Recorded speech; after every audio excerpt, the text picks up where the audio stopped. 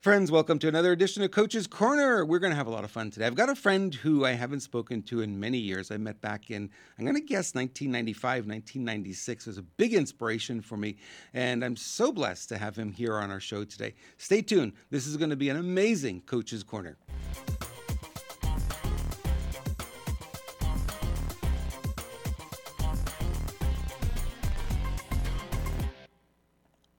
Hollywood. Ring a bell? Everyone likes Hollywood, right? Well, my guest today is Kurek Ashley. Kurek was a trainer at the Life Mastery event in Hawaii, of all places I was at. It was really a lot of fun. I think it was back in 1996, I'm going to guess, and maybe 97, but I think maybe it was 96. And we would get up every morning. Tony Robbins would keep us in the room till, 2 o'clock in the morning or so. And then we'd get up real early and get out on the lawn with Kurek Ashley, and he would give us these exercises to do, and it were amazing. I noticed right away that, when I was standing up for the rest of the day, shoulders were back, I was standing taller, I had a lot more energy, and it really connected with me. And I decided I got to meet this guy, I got to find out more about him. And we became friends. And I used to, I was living back on Long Island. I used to call him every once in a while, and he inspired me to get into juicing and healthy foods and eating organically. And he's been a big inspiration. And it's so good to have him back. It's been a while. He's been working with actors. He's been working with athletes. He's got systems that really help people perform at much higher levels than they would normally. And he's a really good guy to know. If you don't know him, you're gonna meet him today, and I think you're gonna love him as much as I do. Kurek, welcome to the program, my friend. Well, Robert, it is awesome. And, talking earlier, 25 years. I know. Too long, crazy. Huh? too just long. How quickly that 25 years passed. So, yeah. Wow. We keep busy. We have a lot Thanks of stuff for having going me. on. And yeah, it's really a blessing to have you here. I was really looking forward to this. I saw that you pop up in the feed. I'm like, you know what? We need to have Kurek on the show and have a conversation where we can share it with everyone, because I think this is real important. Now, you're not in Redondo Beach anymore. You've moved quite a ways away. Tell us about that a little bit. Yeah, well, in 97, I was asked to come save a company's business here in Australia. And originally when I got here, they told me they sold children's educational products. And when I came here, they found out that they sold encyclopedias door to door. So they were kind of stretching that one a little bit. And so I trained all their sales teams, and, I was here for about a year, and they never paid me. And they left me stranded living in a sheep shearer shed down in New South Wales, which is a state. And so now I was homeless in 2 countries because I could at the same time. So I'm kind of like breaking a record because I couldn't even fly home to be homeless. I went through all my savings trying to stay afloat here. And the funny part is that I made it back to Brisbane, which is in Queensland. And it's where I knew a few people. And somebody had seen me speak about 8 months earlier and said, man, if you ever want to produce your live event, I would love to do that. I've never really done it before. I never really called the guy. Well, here I'm homeless, and I'm going through my belongings, and I find the guy's card, and I figured you might as well give him a call, make enough money to get yourself out of here. And so we decided to do a paid event. And so I started doing free events to promote that paid event. And at one free event, I asked, who here remembers the person who stood on the 3rd box at the Olympics? And everybody rushed out to buy your book thinking, oh, gee, how'd you get 3rd? And this woman stands up and she said, I was on the 3rd box at the Olympics. And I said, ma'am, I wasn't. Whoa, you're a big girl too, I can see. I said, ma'am, I wasn't picking on you. I don't even know who you are. And she said, no. She said, I'm pissed off because everything you said today was true. My name's Natalie Cook. I won bronze at the Atlanta Olympics for beach volleyball. Will you take me to win gold at Sydney? And so for 2.5 years, I worked with the girls. And at September 25th at the 2000 Olympics in Sydney, we won the gold medals, beating the best team in the world, the Brazilians. And by then I fell in love with the country and have been here ever since. Wow. That is an amazing story. Whew. So tell us a little bit. It was a tough job, Robert. Yeah, 2 girls in bikinis and they on beaches around the world, and they paid me for it. You went from homeless to that. How did you do that one? It's a great story. Well, it wasn't a bad job. No, not at all. What are you doing these days? Well, I'm still coaching, and I do speaking engagements around the world. I'm the author of the #1 best-selling book, How Would Love Respond? which I'm very proud of. It's been a bestseller now for 11 years. I'm busy writing another book, which is going to be turned into a movie in Hollywood. They're doing a documentary right now on me for Netflix. So, I always stay busy. There's always something going on. So good that you have so many projects going on. I really love that about you. You've never been one to sit on your laurels and wait for things to happen. You go out there and make them happen. So let's Well, Robert, life travels really fast. it does. It And, does. I believe the purpose of life, number one, is to enjoy it. And the second one is to examine as many awesome experiences you can get in before the ride's over.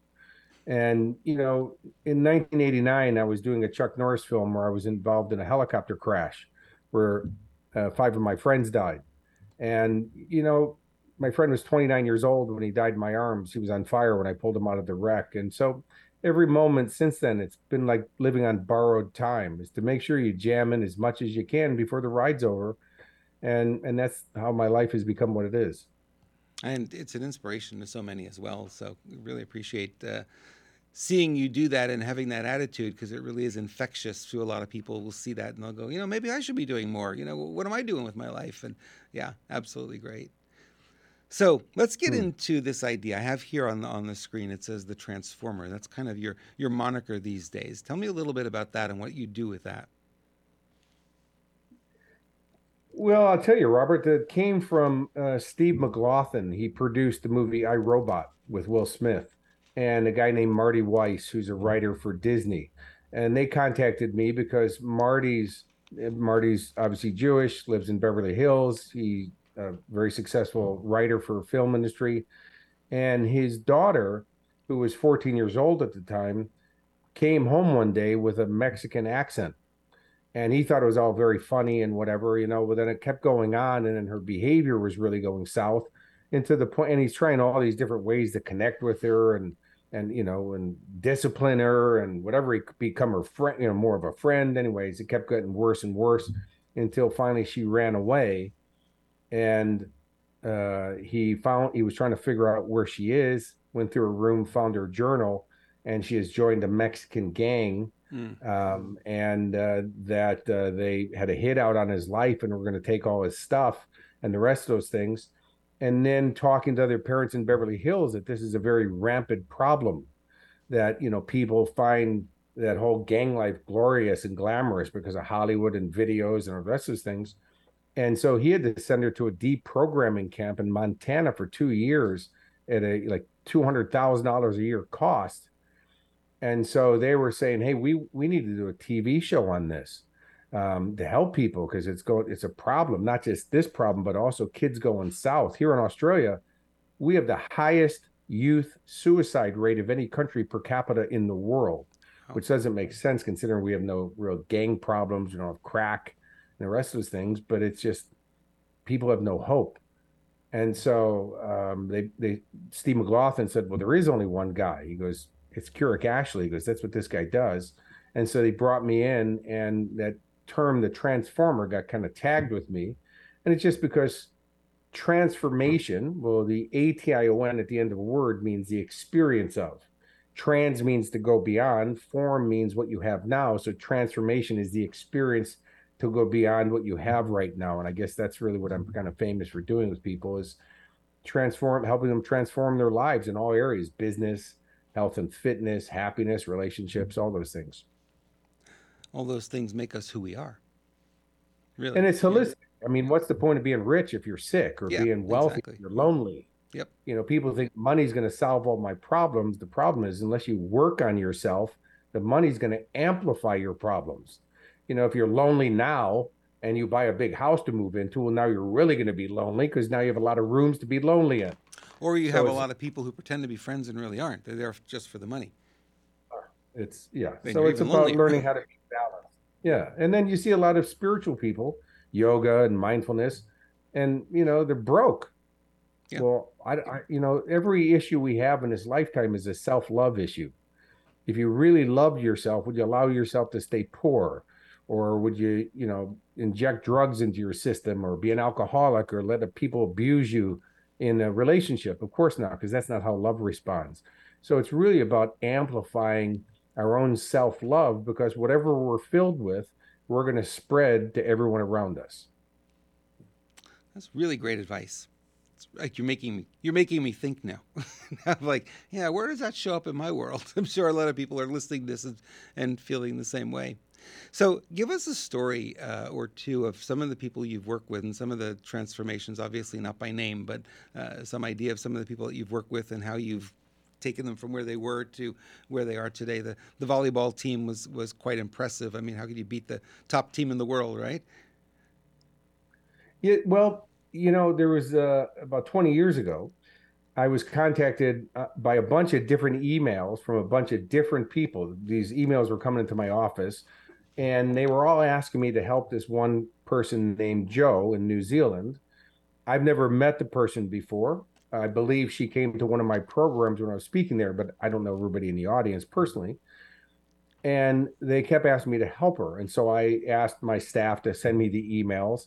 And I looked at them and I could see some pattern in it. I realized it's actually this person and that this woman's a schizophrenic. And so I found out that was diagnosed with 7 personalities. She's, a real schizophrenic. And so I wrote each one of the personalities and said, look, this is the client coach confidentiality thing. I can only work with her. So just have her contact me.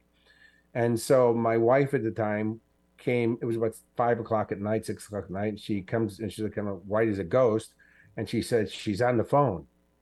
And I said, who? And she goes, Joe. And I go, okay, just put it through to my office. And so she asked me, what are you going to do? And I said, I got no idea, but I will tell you, I would not leave my office until she's one harmonized human being. And 5.5 hours later, Robert, I came out of my office and she's one harmonized human being and has been. And I just heard from her recently. It's 20 years later. And she's got a job. She's got friends. She's in martial arts. She's in a network marketing business, all these things that she had no life before. And she's one harmonized human being. 2 years ago, I just worked with a gentleman here in Australia and helped him cure himself of Tourette syndrome. And he had really aggressive Tourette's, and now he has none. A gentleman the same year had really aggressive cancer, like a 30% chance of survival, and cured himself in like 4 months. Businesses that, there's a organic little fruit shack run by some hippies. They were in it for 25 years, worked with them, and 6 months later, they were doing $22 million a year with a 14% profit. So, but it's tactical. This is not about me. It's a formula. And I just plug kind of people into the formula and work on those different components. And that's why you get real transformation. Let's talk a little bit about that formula because I think that people would resonate with really understanding. It's like a lot of us go through life haphazardly or fly by the seat of our pants, make decisions on the fly, make decisions as things pop up, or we're reserved and go through life in fear and don't make any decisions, and life kind of makes the decisions for us, right? And then we go, well, life kind of sucks. Well, it sucks because the decisions you've made or the decisions you failed to make along the way, right? Absolutely. And so the strategy for decision making, because first, Robert, it's funny, you get like 5 of your friends together, you're playing cards, and you go, you hungry? I'm hungry, hungry, hungry. Everybody's hungry. Where do you want to eat? I don't know. Where do you want to eat? I don't know. Where do you want to eat? Somebody says pizza. Oh, thank God somebody made a decision. Right. And then one guy goes, pizza, I'm trying to lose some weight. Okay, where do you want to eat? I don't know. Where do you want to eat? So they can even decide where to eat. The thing is that we need to think to create, right? Creative thinking, but we need to feel to decide. And so I always say is get yourself in a good emotional place because you never want to make decisions from a bad emotional place because you'll always pay for that decision. But get yourself in a good emotional place and then ask yourself, how do I feel about this? And that's your spirit you're really talking to. And your spirit has never done us wrong. That's why we've always had those feelings. Then we think our way past that. Like, oh, well, maybe the money's good or that.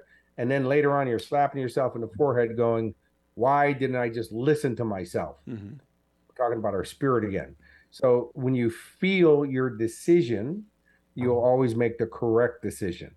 And you just, so I make all my decisions. There's times I'm offered a lot of money for deals or whatever, and something just doesn't feel right. And I go, not for me. Thank you. And even if that deal makes a lot of money for somebody else, to me, it still wasn't my deal.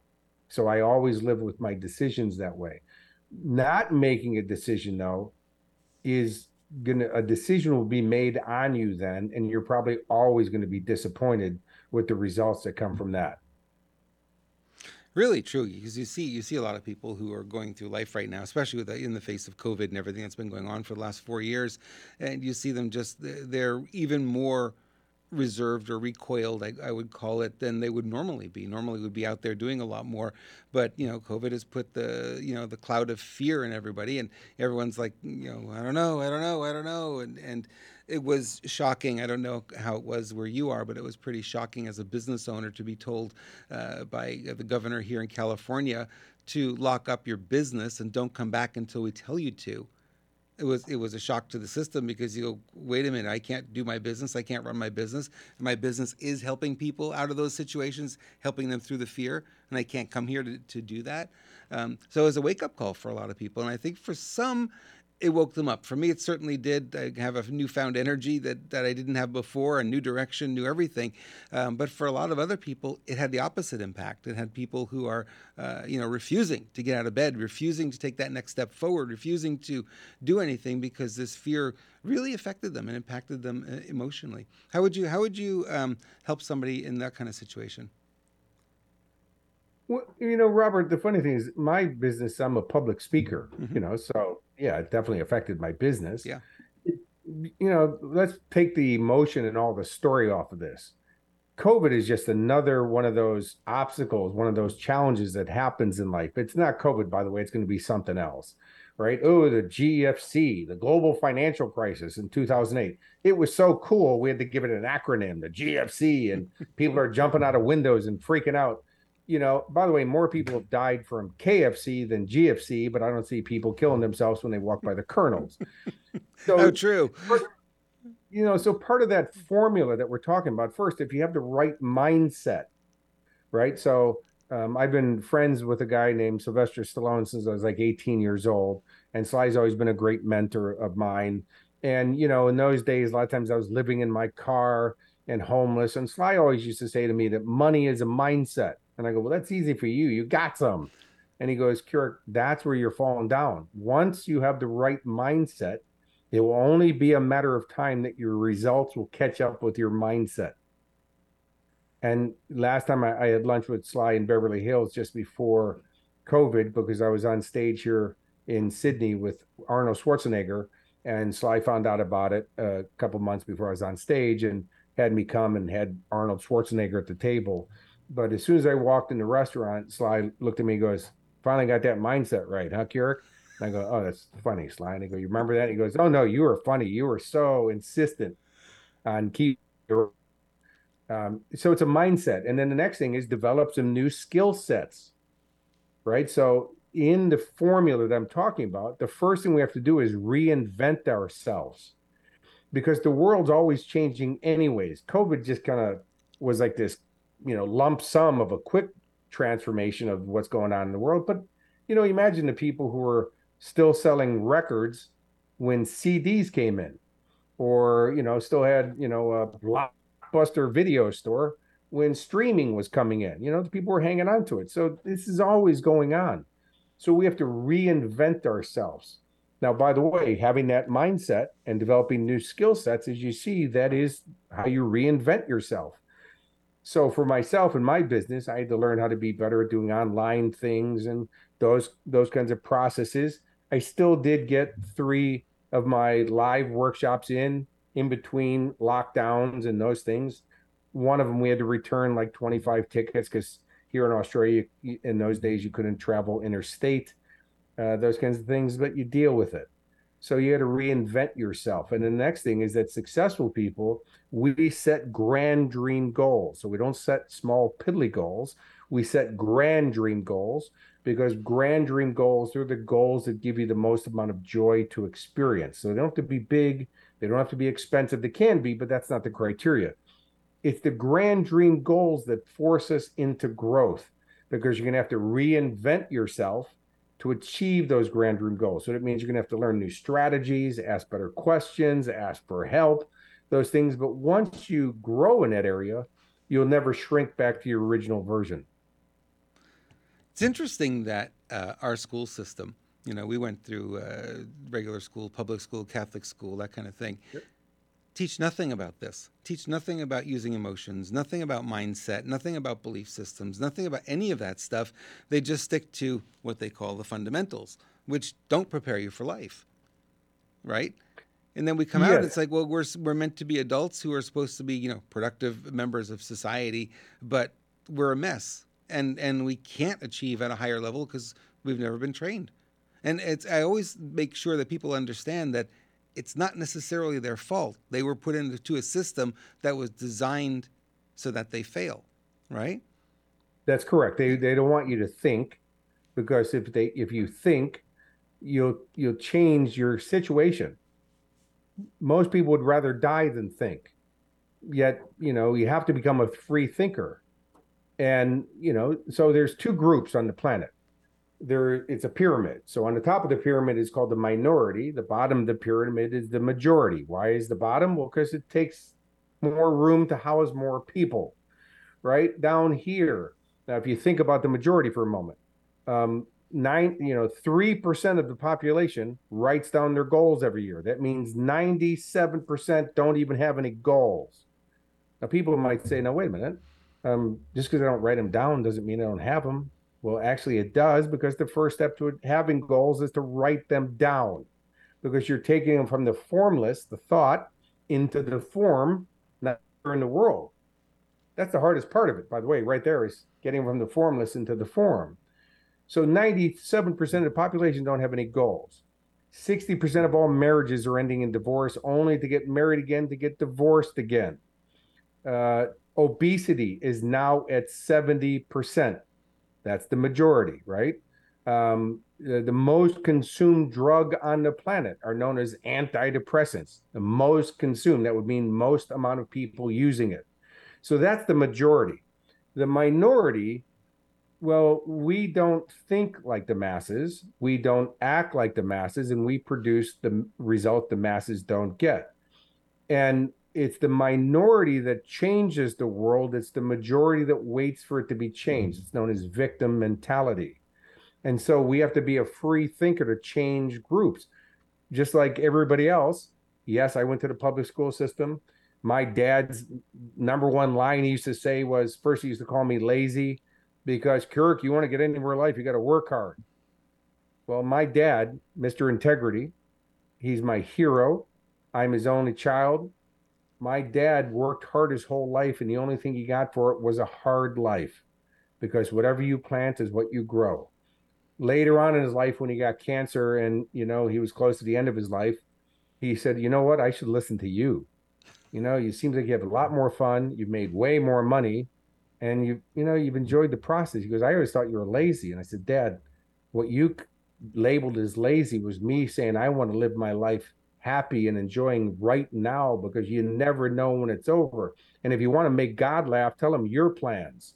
It doesn't go to plan." Most people, when they say, "I'm going to enjoy it one day, someday," they die right before that day. How true. How true. Yeah, it's interesting that when somebody's in the public school system and they come out of that, they're taught to memorize and repeat, right? That's how you pass the courses. You memorize the content, and then you repeat back what you've learned in the final exam. And you see that today in the media. People will, you can always tell when they talk about current events. You can always tell where they're getting their news from, right? Because they're just repeating what they hear, using the same vernacular, the same words, the same everything. And the piece that's missing is the analytical part. It's take it in, yes, but don't just repeat it, spit it out. You got to process it. Does it make sense? Is it logical? Is there a piece missing? Do I have the whole story, right? You start asking all those questions. We weren't taught that. We weren't taught how to analyze. Some of us are very analytical. I'm very analytical. I'm sure you are as well. And, we've had, that was kind of a gift because we didn't get that in school.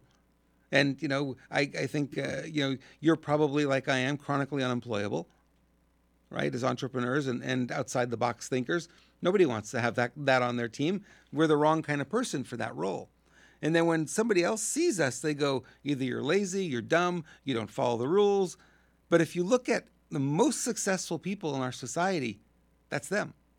They don't follow the rules. They break out and they do things differently. They do it their own way.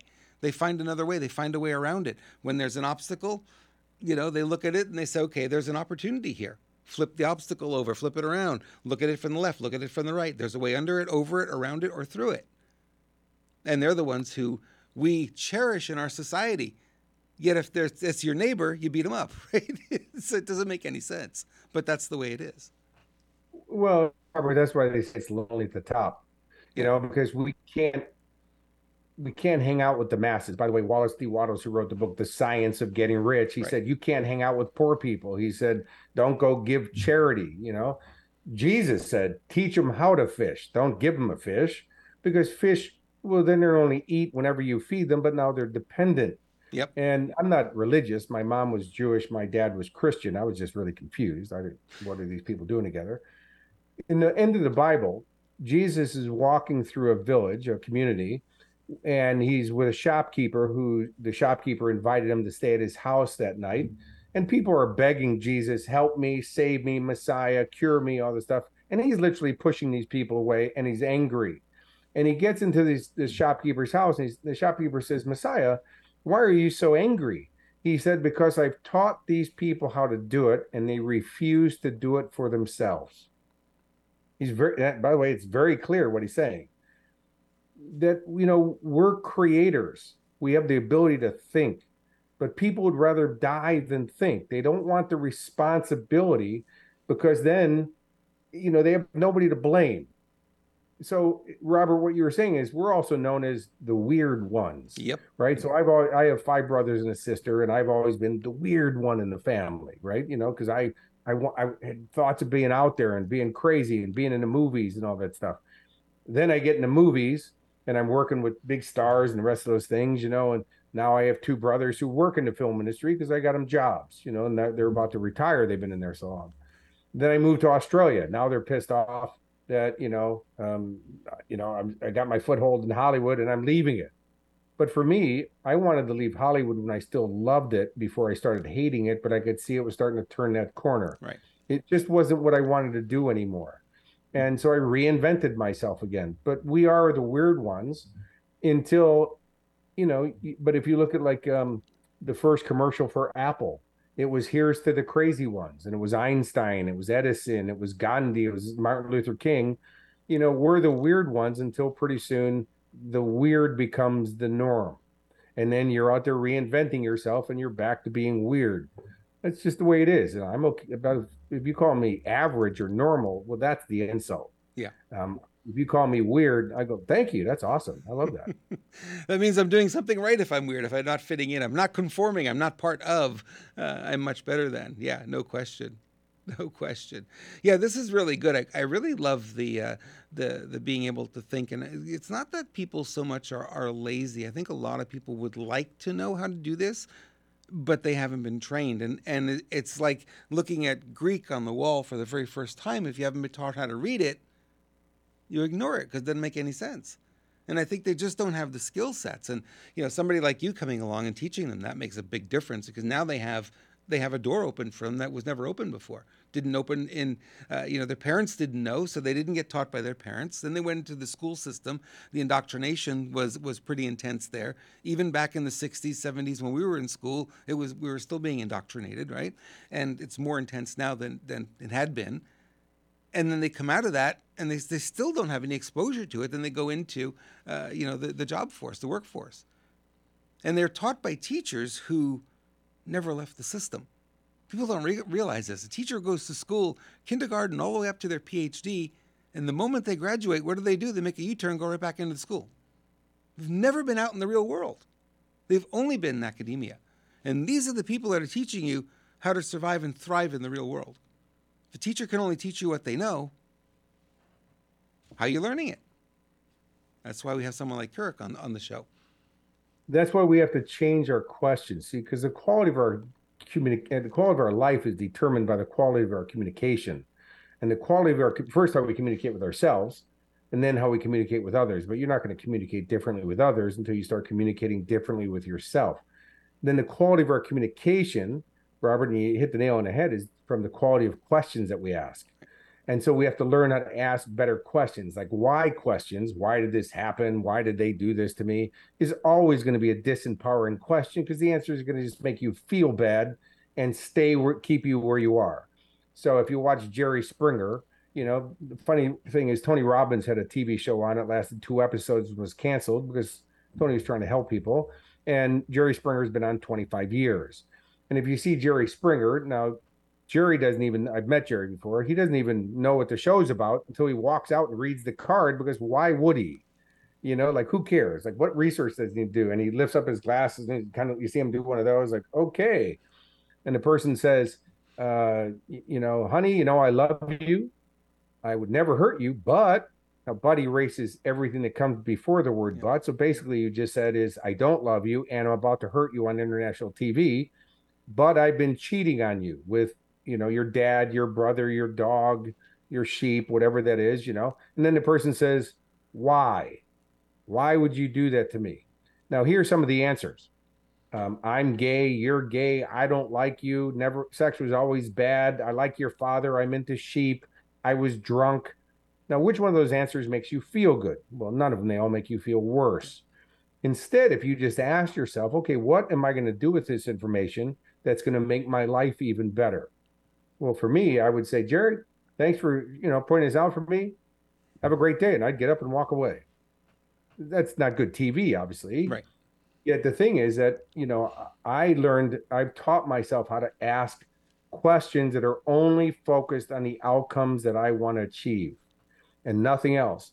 And why is always a disempowering question. Now, people say, but what if it's my why for why I'm doing something? Well, that's about your purpose. That's a whole different kind of why question. But when we're asking why, and then people kind of disguise the why question. So, um, uh, what was their intention behind that? It's still a why question. Instead, focus on the outcome because we don't even need to know the past. We don't need to know the problem because, by the way, the why question, you might not even get the real answer. And now you're trying to solve something that's not even the real answer. If you just ask for outcomes, you'll get the answer, take the action in those, and your life changes. It's so true.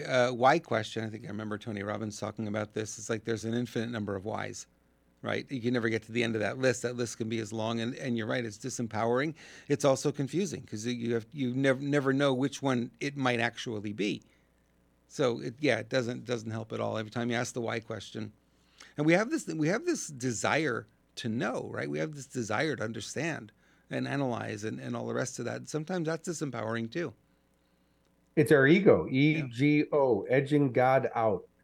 When we buy into our ego, it gets us into all kinds of trouble. Now, the ego has a value to it. You got to remember, is everything in the universe has a positive intention attached to it. It's trying to get us to evolve.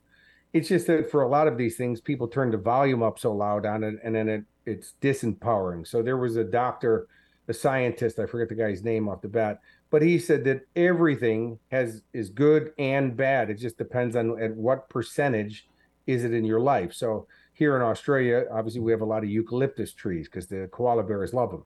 Now, eucalyptus oil, if you drink it, it will kill you.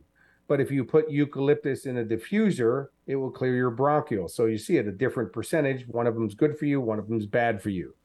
And so when we turn our ego up, yeah, it definitely gets us in trouble. It has a value. It's important that we do love ourselves and that we do have self-certainty and certainly self-acceptance.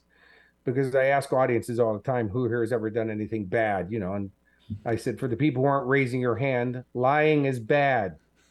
We've all done inappropriate things, but the creator gave us the ability to choose. Now, if that was wrong, why did the creator make us that way when the creator could have made us perfect? And if we weren't, why didn't the creator just change it? What, he stopped creating? He took a vacation? I mean, evolution is happening everywhere else in the universe. Why wouldn't we just evolve? Because that is our evolution. It's our imperfectness that makes us perfect human beings. But instead of buying into, oh, I screwed up, I did something wrong, I hurt somebody, I made an inappropriate choice, if you learn from those things, it will make you a better person. And that was the purpose of that. I love this, Kurek. I love this analogy that you're bringing up. This makes a whole lot of sense. Yeah, you're right. I often, not to get into the religious stuff, but I often ask people about the Bible, and they say, "Oh, the Bible's everything." I said, "So why did God stop talking to us 2,000 years ago?" Dead silence, right? Well, What happened? Jesus is in his own word. Now, the funny part is, Robert, is in New Zealand about 15 years ago. I had two clients, husband and wife, who were very devout Christians.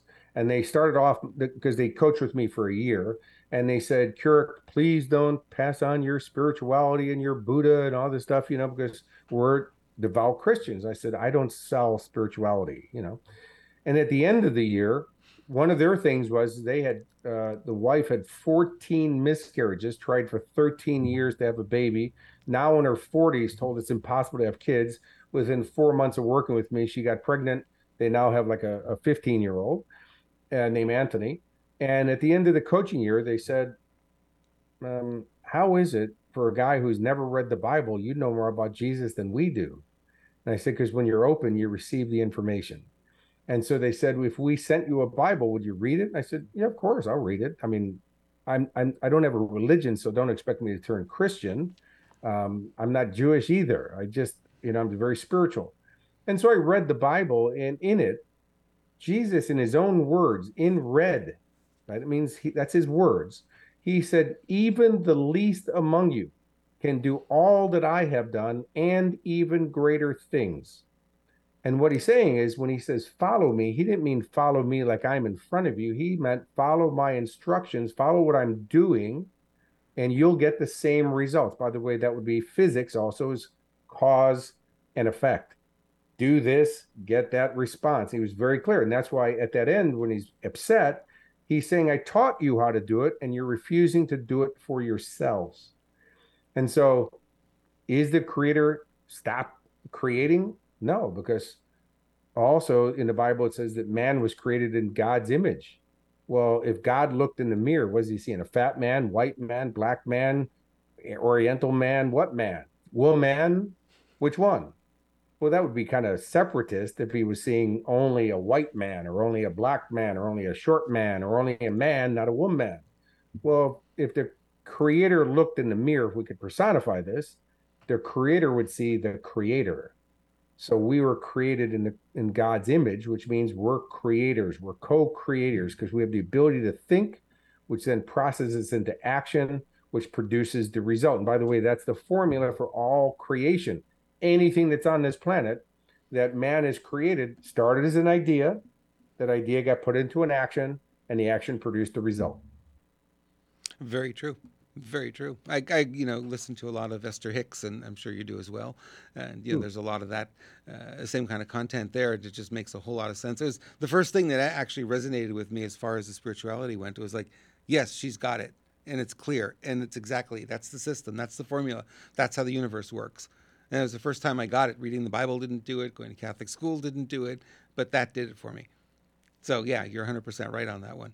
Now, people have, and we're seeing this probably more now than at any time in history, we're seeing a lot more apathy in society. People are not taking action. They should be. They should be standing up. They should be, taking action. In this country, it's the weirdest thing not to see any of that happening. We see it in other countries. People are stepping up and saying, "No, this is not what we want anymore," and they're pushing back. United States flatlining. We're not seeing anything. What are some of your thoughts on that? The only way we can ever help people become happy, healthy, wealthy, and successful is for us to be happy, healthy, wealthy, and successful first. And as I said earlier, Robert, whatever we're filled with, we're going to spread to everyone around us. So if you're filled with fear, you're filled with scarcity, you're filled with being pissed off, those people certainly spread it. If you're filled with happiness, if you're filled with love, if you're filled with abundance, you'll spread it. And so it's not only our birthright to have everything we want, it's also our obligation, because if we're not part of the solution, we are definitely part of the problem. One of those laws of physics, by the way, everything I teach is based in those laws so that it works for everybody. There's no limitations. It's not prejudiced. It's not biased. It's not racist. It's not for special people or lucky people. It's cause and effect. And one of those laws is called the law of polarity. that says everything has to have polar opposite sides in order for it to exist. So that means you can't have a top without a bottom. You can't have a right without a left. You can't have an inside without an outside. It also means that all of our problems have to have solutions. And it also means is that any disease that's on the planet, there has to be a natural cure for it, because the law of polarity says that. And so if we're not going to be part of the solution, we are automatically part of the problem. There is no such thing as a neutral. You'll notice there's two terminals on a car battery. One's positive, one's negative. Now, the positive is represented by the plus sign. Plus sign in mathematics means adds to, adding more power to, empowering, adding power to. Negative means takes away. Now, isn't it funny? But there's no neutral terminal. So if we're not one, by default, we're being the other. And so just by us being that person, and being that person consistently. And if you want your limitations in life, you keep defending them. So instead of me, I don't get in conversations with people where I got to defend myself. I just act consistently and congruently with who I am. And then I have people from all over the world sign up for coaching with me or buy my book, and they go, I don't even know what the hell you sell. I just want that.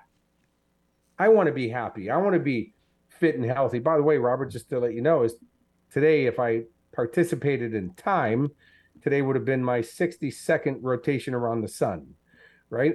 I still got abs. I'm still rocked out. You know, Sly's 77 this year. He's still got guns. Arnold's 74 this year. He's rocked out. They're redefining what getting older is all about. And then my thing with all those people is if they can do it, I can do it. And if nobody else is doing it, I'm going to be the first one with it. And so it's just about holding true to that. But, you know, even Martin Luther King, I saw a documentary on him recently. He had anxiety. He was having anxiety attacks. He was terrified that his family was going to be hurt. He was going to be killed.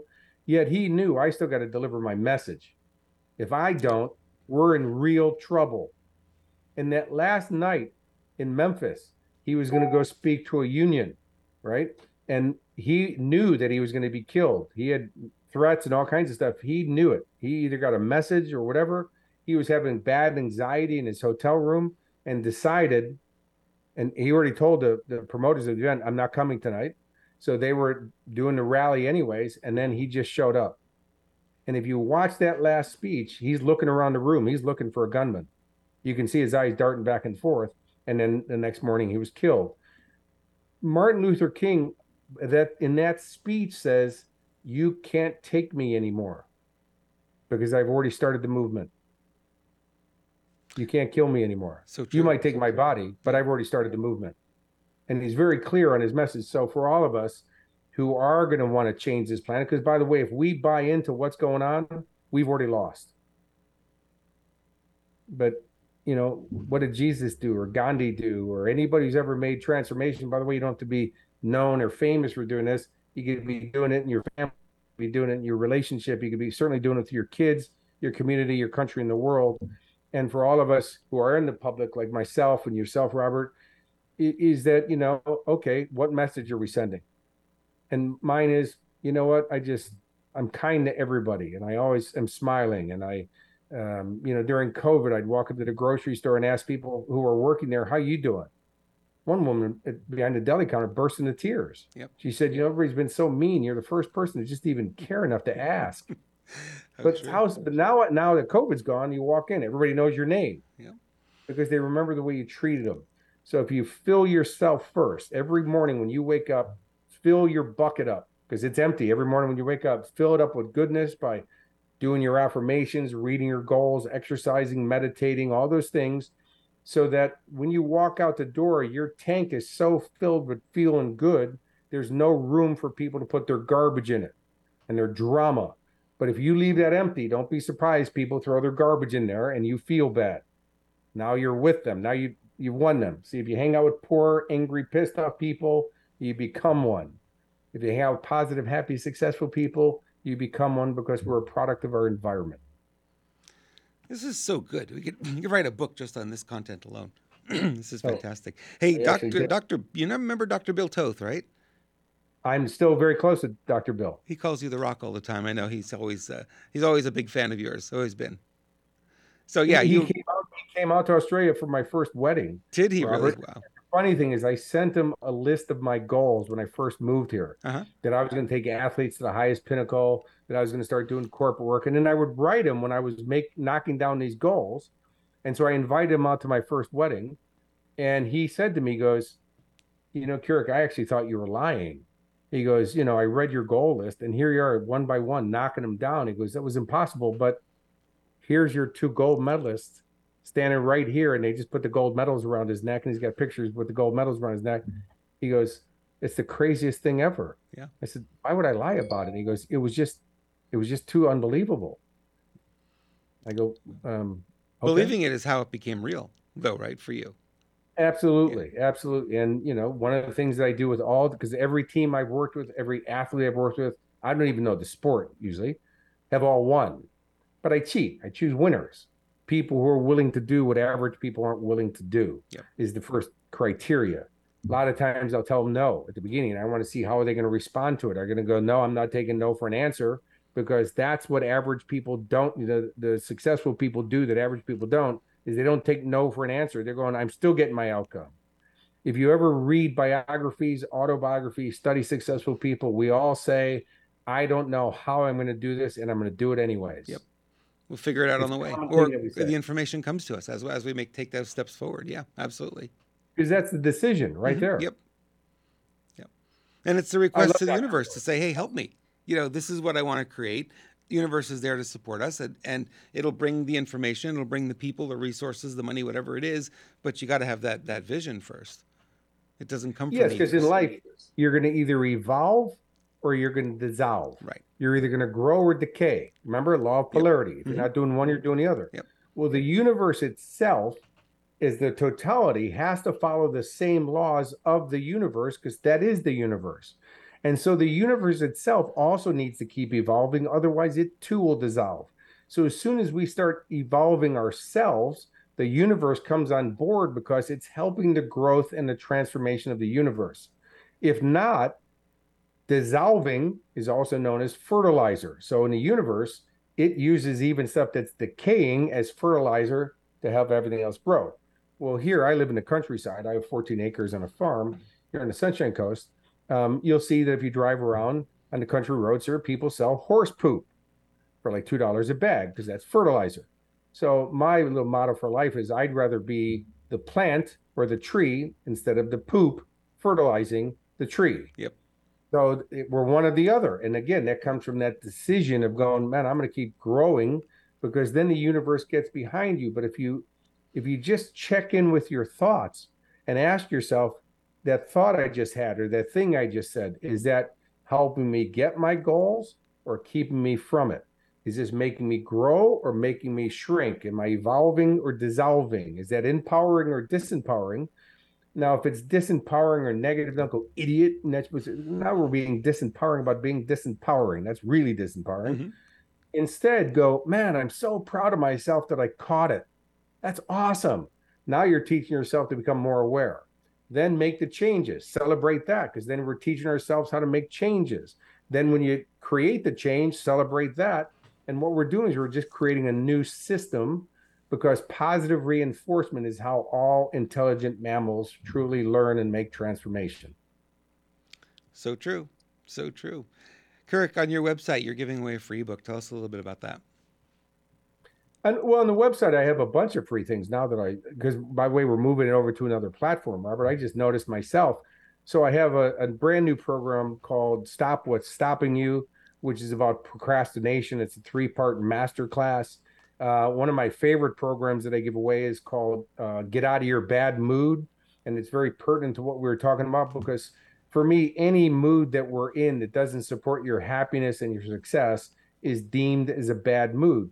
And here's the best part of that, Robert, is that the key distinction, there it is again, that little bit between successful people, or that minority, and the masses, is that we all go through the same stuff. Everybody's got fear. Everybody's got doubt. Everybody's got insecurity. Everybody went through COVID or the global financial crisis. Successful people, though, We learn how to manage how we think and feel differently about those situations, which then means we can act differently about it, which is going to produce a different result. And so the get out of your bad mood, it's again, it's all these are real programs. My criteria is always, it's so good, I get a charge for that. And they're never big sales events for me. That's not what I do. My thing's about adding value to people.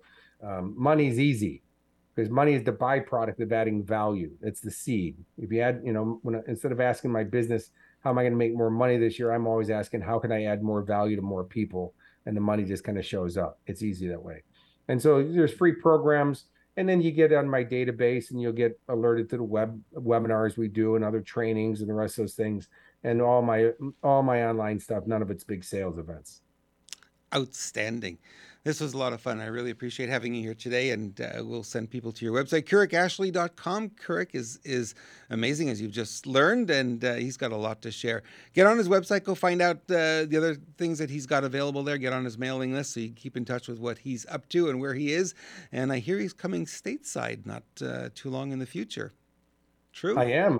Yeah, I have looks like 2 events coming up in Vegas, and we're putting some more on the boards. Also, Robert, love to come visit in San Diego and be live in the studio with you, because anytime. What a great looking set you have, man. Thank you. And just give you a hug after all these years. It's been way too long. It's been way too long.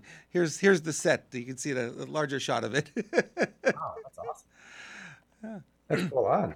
Yeah, it's been 25. It's been a long time, and it's been. But we've always been touching base a little bit here and there. I know our emails have crossed paths several times, and so good to have you here, and so good to be able to spend this time with you. Thank you so much for your time today. Thanks for having me, Robert, and just awesome to reconnect. Thank you too. This was great. All right, everyone, we're going to end the show for today. Thank you so much for watching. If you like it, give it a thumbs up. Please share it with your friends and followers, and we look forward to seeing you on the next edition of Coach's Corner. Thanks for watching.